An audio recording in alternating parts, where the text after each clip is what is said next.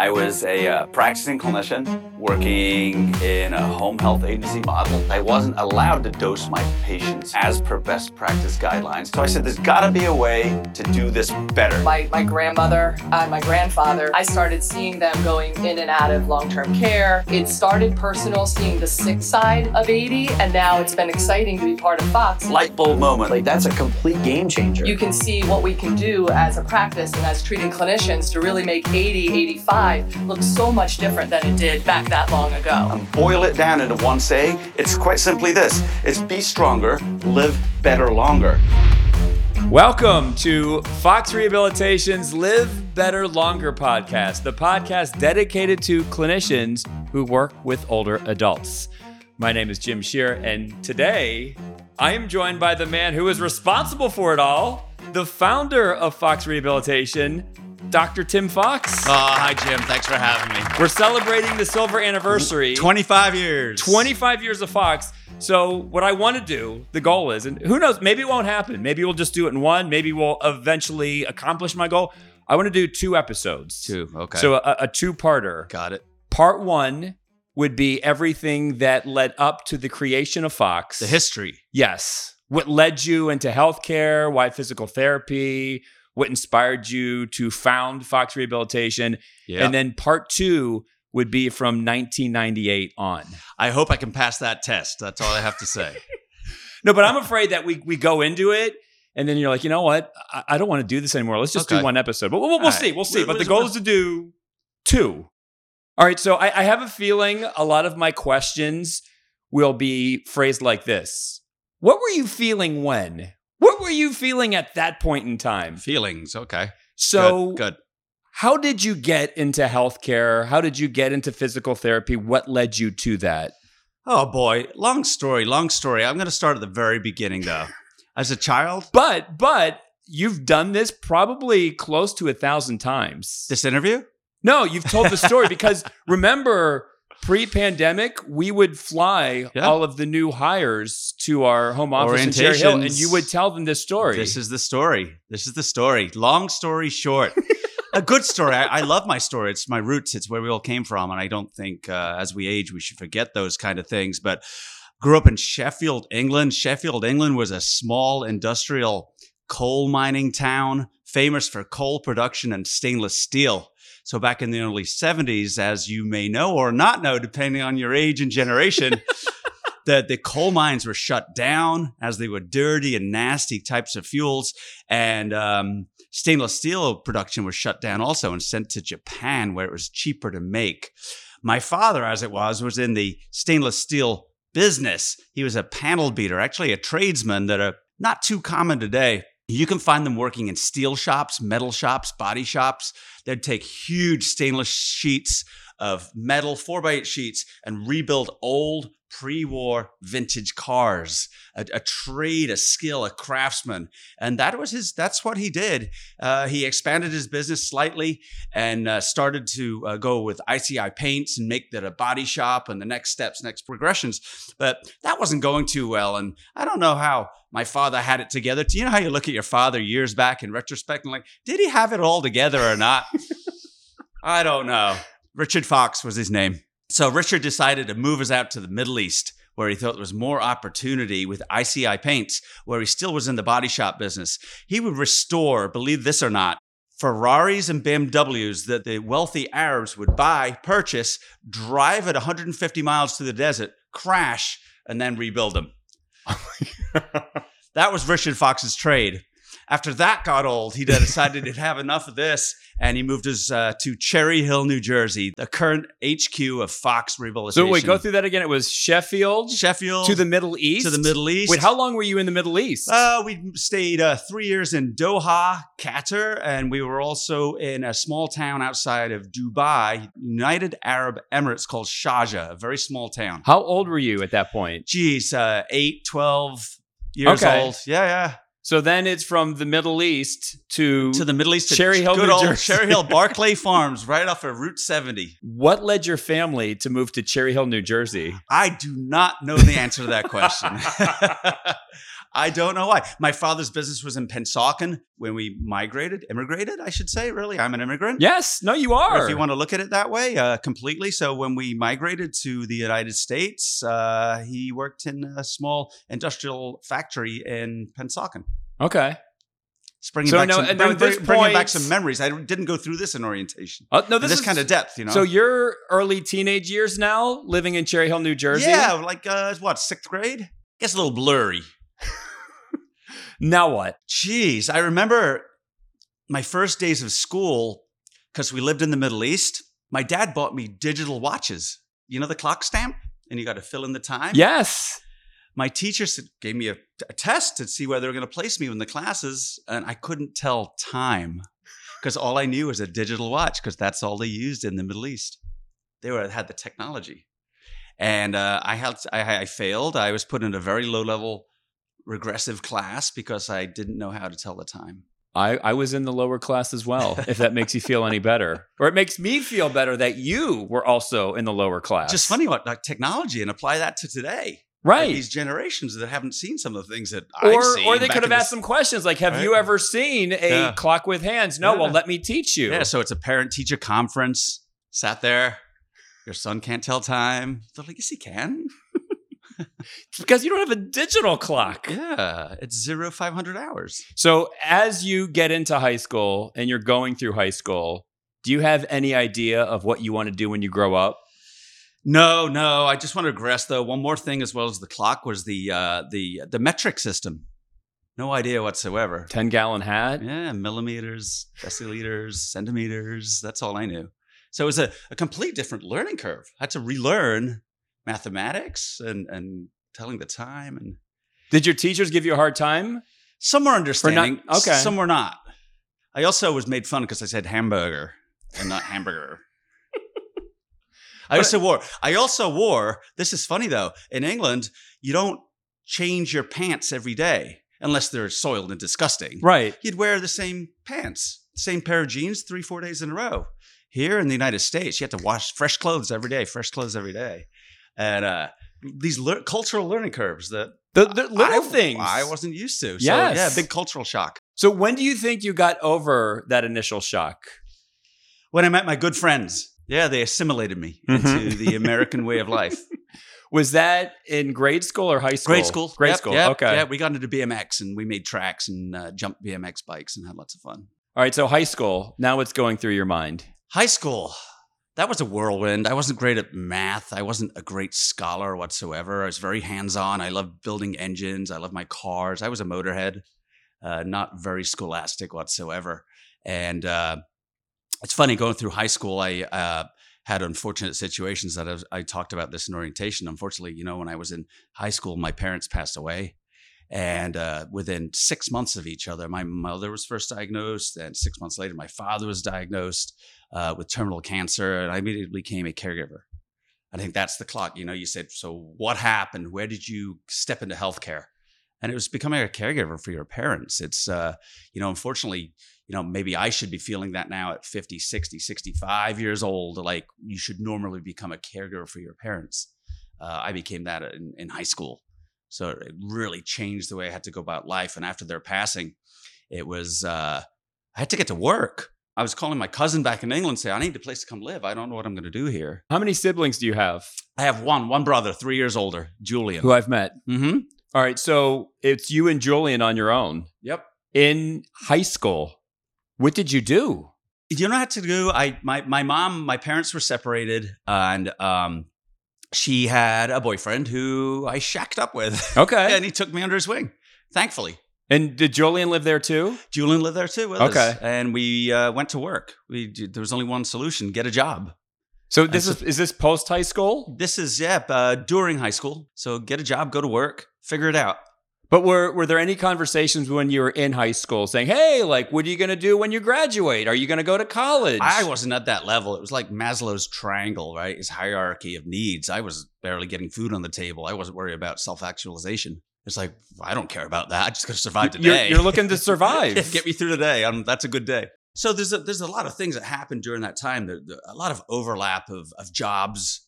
I worked in a bodybuilding gym, McMichael's Gym in Somerdale, New Jersey, and my boss was Harry McMichael. It was a roid raging gym. And I got my ass kicked every day I'd go in there. Those guys were rough on me. And I was the guy who had to collect the $35 a month memberships from guys that were just bouncers in nightclubs and cash only, no computer system. I had to look through the 3x5 index cards of Mike coming in, did Sam pay? And if some of these guys were 6 months late, and my boss would say to me, like, where's the money? Like, he can't, you have to throw him out. Spindly little Tim Fox. I'm like, I got to throw this guy out? What are you talking about, dude? Did you ever throw anyone out? I had to ask a lot of people to leave, and it wasn't happy. A lot of things got thrown around the gym. Police came. Did you ever get thrown around? I got thrown around the gym. I got locked in a closet one night because they tried to steal the nutritional supplements off the shelves. And I really tried to give them a pushback, and they decided to take me by my hands and feet, tie me up, put me in the janitor closet. But wasn't it at the gym where you became interested in physiology? It sure was. It sure was. I was lifting weights. I was hanging out in the gym, and it just an interest into how physiology can be changed through external forces, and started to catch that wave. So I've got the experience of being a caregiver. Now I'm in the gym environment, and I'm scratching my head, sat behind the desk. I'm like, well, what am I doing? Like monitoring a gym on 3x5 index cards. I'm like, this can't be my life. So I looked into programs at Camden County Community College here in Camden, New Jersey, Camden County, New Jersey. And they had a certificate in exercise instruction. Like, okay, cool. I'm going to sit on that, take some nutrition classes, take some exercise classes, very basic. But when you say training. You were looking for programs, was it healthcare specific, exercise specific, or were you just looking down a list and seeing what struck you? Exercise specific. Okay. Exercise specific, not just a general list. I like the restaurant industry, the hospitality industry, because that's what I was doing on another job while I was juggling all of these things. So no, it was exercise specific. And then once I'd finished that program, I'd scratch my head again and saying, this can't be what's left in life. I really didn't have any mentors then. No parents saying, no, Tim, go more, right. Go bigger, go stronger, go harder. Kind of just pushed myself into a slot and listened to some of the faculty at Camden County. They're like, well, do you know the next step is probably physical therapy for you? I'm like, what the heck is physical therapy? I shouldn't be where I am right now. God is good. That's all I know. And I looked into physical therapy programs and started studying and researching what this was. I'm like, wow, this is really the next step, the higher level, the next level where I need to go. So wasn't a good student. A lot of the programs at the time are and still entry-level programs where they need your SATs. I didn't take my SATs. I wasn't capable of taking SATs. I wasn't a smart lad from that perspective. Maybe street smart, but right. Book smart, forget about it. Not very good at all. And started researching them, and then one of the only programs that really didn't require completely the SATs was Thomas Jefferson University at the time. Submitted my application, went through the interview process. I felt it went really well. Didn't hear back. School started. I'm like, wah, wah, wah. Like, I'm not going anywhere. Calling my cousin on the phone again. Cousin John, I'm coming back next week. Like, school started. He's like, all right, Tim, like we're here for you whenever you want to get back. And it's probably 2 weeks into the semester at Thomas Jefferson. The phone rang. Picked it up. Hello. It's like, this is so-and-so from Thomas Jefferson University Admissions. We've had a dropout. Would you be willing to take the slot? I'm like, wow. I mean, little did that person know they would be the Pete Best of the physical therapy world. Look at that. God, you have to believe in God. You have to believe in the universe, right? That's wild. Yeah. Because the semester was underway. Completely. That's how it works, because I think there's like a 2.5, 3 week cutoff before it becomes official. 3 weeks into gross anatomy. And back then, which is awesome, which they still should do today, is cadaver dissection. The most amazing gift you could ever receive to actually put your hands on a cadaver and actually see what's in there. They don't do it anymore, or very rarely that, which I disagree with, but amazing. So I started PT school 3 weeks into gross anatomy, had an amazing class. Dr. Chiara was actually in my class. Didn't know her then, but did you know of her? We knew of each other. Okay. I think that's what it was, but Like if you saw her walking She the wasn't campus, in my hangout group. No, but if you saw her walking the campus, you're like, I recognize Yeah, of that course. face. Yep. Okay. Yep. I had two people that made an amazing impact on me. In fact, actually, there's a lot of people at Jefferson that had an impact on me. Three, Dr. Roger Nelson, the chair of the department at the time, amazing, who we still quote today as therapy should be a time of excitement. When you're going into someone's home, or whether you are in the home or the clinic as a physical therapist, you've got the opportunity to change someone's life. But you got to bring some gusto. You got to bring the circus. You got to bring the excitement. And therapy should be a time of excitement because hopefully, all in all, the medical condition should be stabilized where we've now got an opportunity and a foundation as a rehabilitation professional to now just improve function and quality of life, right? Live life better. So there's the excitement there, Dr. Roger Nelson. Another doctor was the doctor of gross anatomy, Dr. Lois Newman. People didn't like Lois. She was rough, tough. She loved me and I loved her. She said, Timmy, she says, show me your organizer. What? An organizer? Show me your calendar. Show me something where you organize where you're supposed to be, when you're supposed to do it, and what you're supposed to do next. I'm like, I don't have that. She said, see me tonight in my office at 8:00. Sat down in her office, gave me a calendar, a day at a glance, one of those kind of things, right? I think they still make them today, but it's Outlook now, I think. Right? It's an app now. It's an app. And she said, here, this is for you. I want you to write down your schedule. I want you to write down everything that you need to get prepared for next classes. You can look ahead. This is how she got me organized.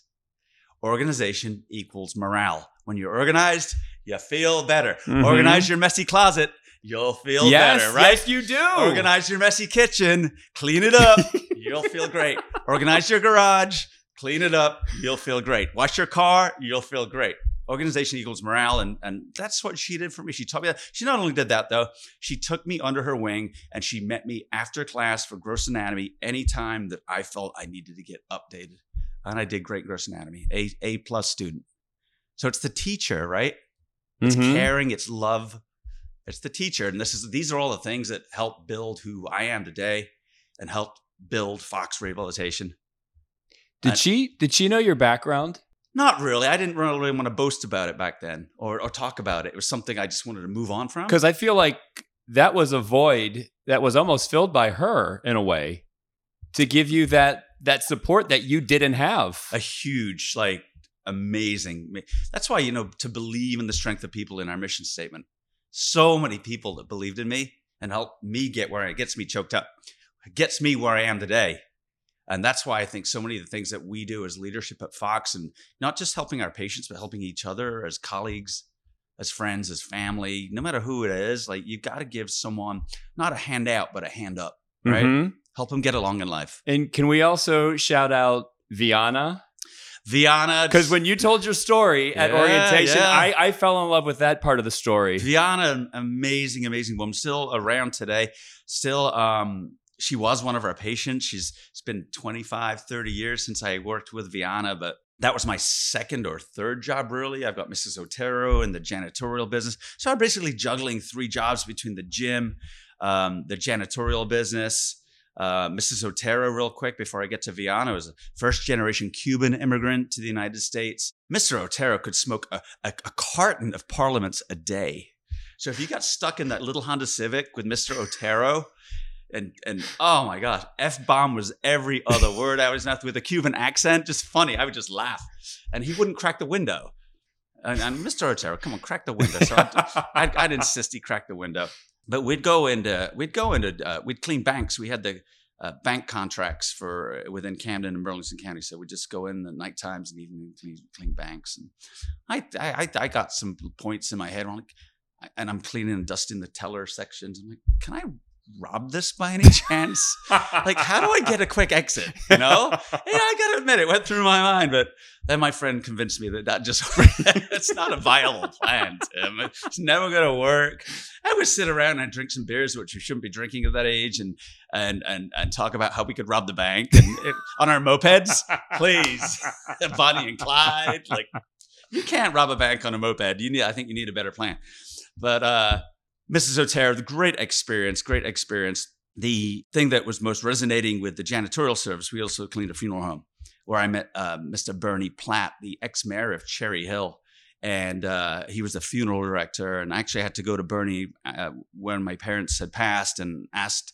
I had no money to bury my parents. My parents had no money. They left this earth penniless and left it on me, which I'm not bitter about. But I had to go to Mr. Bernie Platt and say, can we work out a deal to help bury my parents? And if you don't know hard work in the past, you knew it then.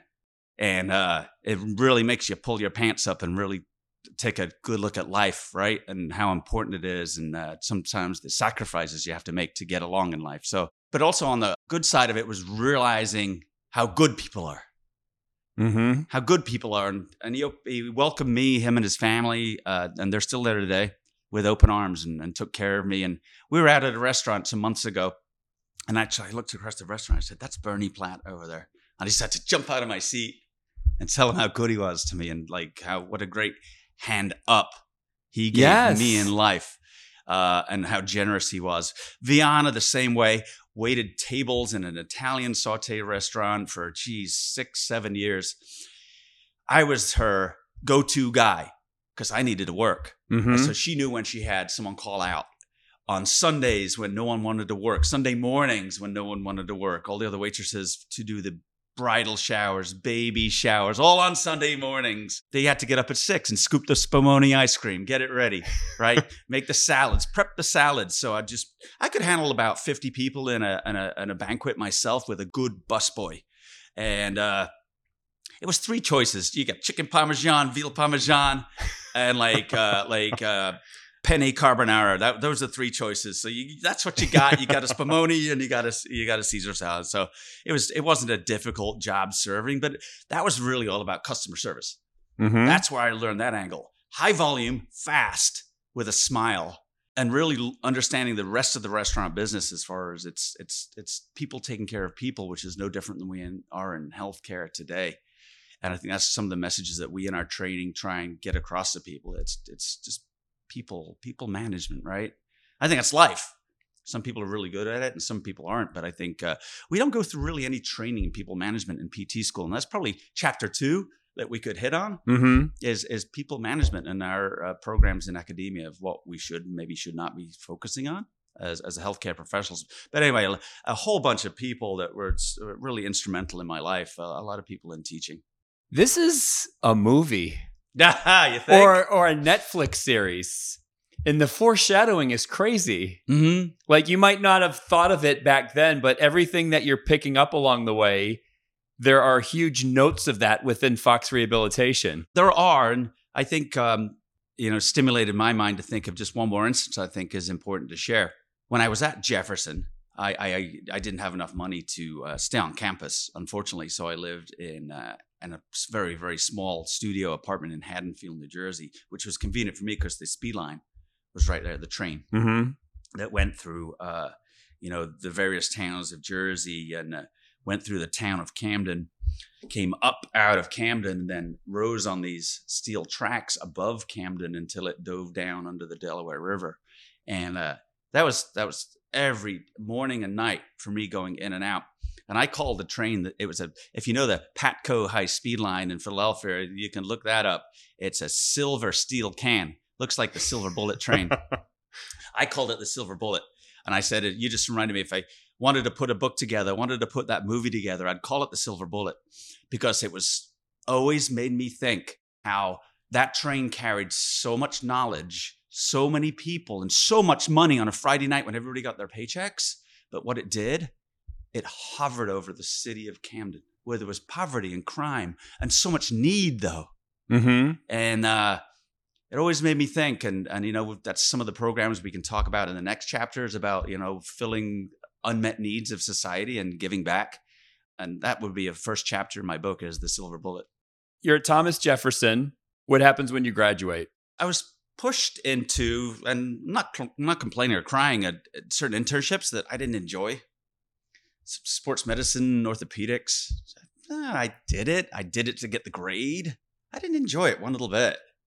So there's got to be more to this. And I think this goes back to my more caregiving role, with my parents, there's got to be something a little deeper. I like general physical therapy in the acute care setting in the hospital. I found myself to thrive, be happy, give people the energy they needed just to take that next step, go to the next level to get yourself home and be a little bit stronger and be with your family.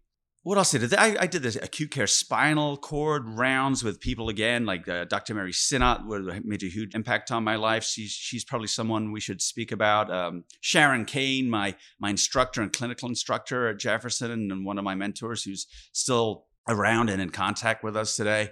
But I just didn't enjoy being locked up in the hospital, so to speak. Not this. It's great. It's a very admirable place to work. Right. It just wasn't for me. So I started poking around, looking, and I said, I could do more. I've got to do more. I picked up on, believe it or not, it's surprising to see based on my academic performance of my past that I picked up on physical therapy so quick. And I was quite a good student, top of my class, when it all shook out. So did the first 12 to 18 months in the hospital, and I started scratching my head. There's got to be something more I can do. So I started looking around. I loved aging at the time. I loved aging, period. I loved my grandma. And I started looking into the long-term subacute world. And I was looking for jobs, and I found this job opportunity as a rehabilitation director, but it was 80 miles from my house. And it was a brand new facility, brand new community. I went out and interviewed in my 69 Dodge Dart. I had no floorboards in this freaking thing. It was a slant 6. It burned so much oil, a quart a day. I had to top up every day on oil. But anyway, that's another story, because I actually took it to Newark for a clinical internship, but I think I missed that opportunity in the history. Drove it out from Haddonfield to Manahawkin every day. Took the job as this rehab director. Completely wasn't qualified to do it. But I did know one thing. Be nice. Yeah. Be nice. Be decent to your staff, be genuine, and be honest and straightforward with people. And I inherited a team of a motley crew of PTs, PTAs, CODAs, OTs, SLPs, probably about 16 in my team, and built one hell of a team. Loved it every day. Loved it every day. We actually, after 2 years of service there, we put the community through the facility through its first Joint Commission Accreditation on Healthcare Organizations subacute status, which was really cool. And I'm just humming along on my career. I'm like, well, that's a box checked. It was a long drive, got a little sick of it. Started scratching my head, say, what else can I do? What else is out there for me to just test the waters in? And the next thing was close to my home. I said, what's this home healthcare? What is this? Wait, I can now not see my patients just in a subacute, but those patients that I saw in subacute that I discharged to home health, maybe I'll give that a dabble and see what that's like. So took a job in home health. So you left that you left your motley crew. Southern Ocean Nursing and Rehabilitation. It was in Manahawkin, New Jersey. A great experience, great people, no regrets. So after you took it to the top with that motley crew. Motley crew. Yeah, take it to the top. All right. We could do that segment later too. So now you're thinking about home health care. Mm-hmm. Take a job at Runnymede Visiting Nurse Association.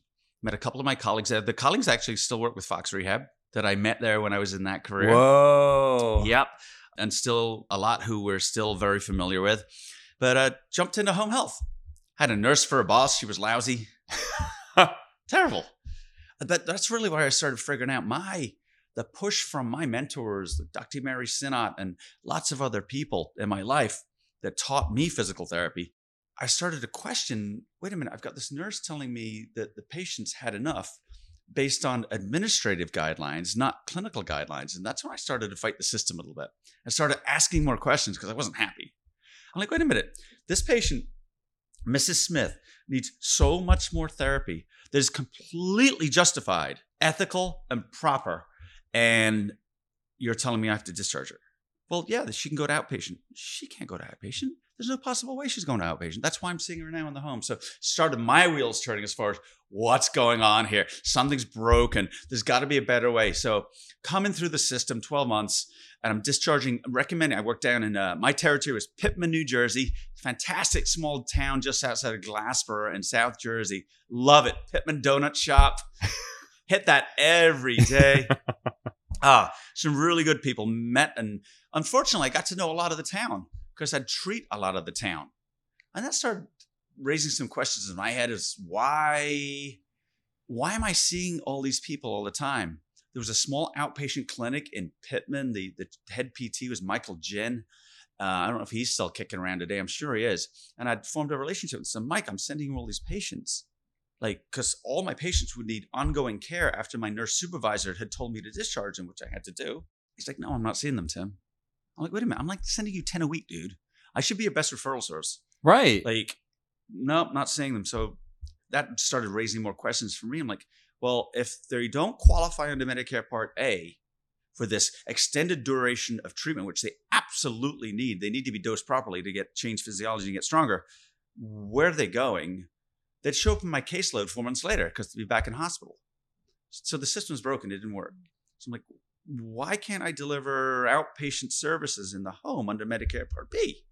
Because that's what they were going to the clinic for, those that made it. So then I said, I got to get a handle on this. So I just sat in the library, in Haddonfield Library, and started to look through HCFA transmittals, healthcare. But you went there with a purpose? I went there with a purpose. Okay. I wanted answers.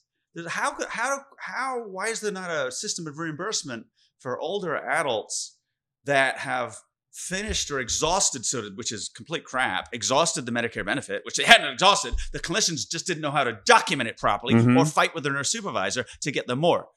Another story. That's another chapter, Jim.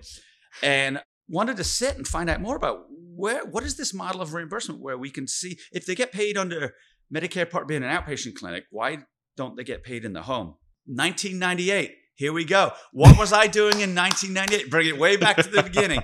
What was I doing in 1998? I was sat in the library at Haddonfield Library looking at HCFA transmittals because there was no computers back then, really, so to speak, where you could just do a Google search and find this information out. They were in these big, massive document logs, and you had to go through the table of contents or the index, find out what you needed, and just read.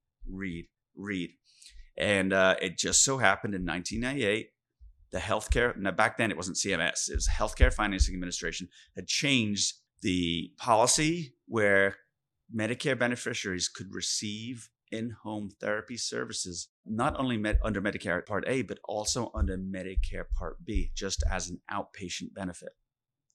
I was like, what? So that was brand new in 1998. That was it. The policy changed in 1998, almost the day I was sat in the library. No kidding. Because I've asked you this question before. Not the year before. Not right, the year after. In 98, but I've asked you this question before. No one ever thought of that? Apparently not.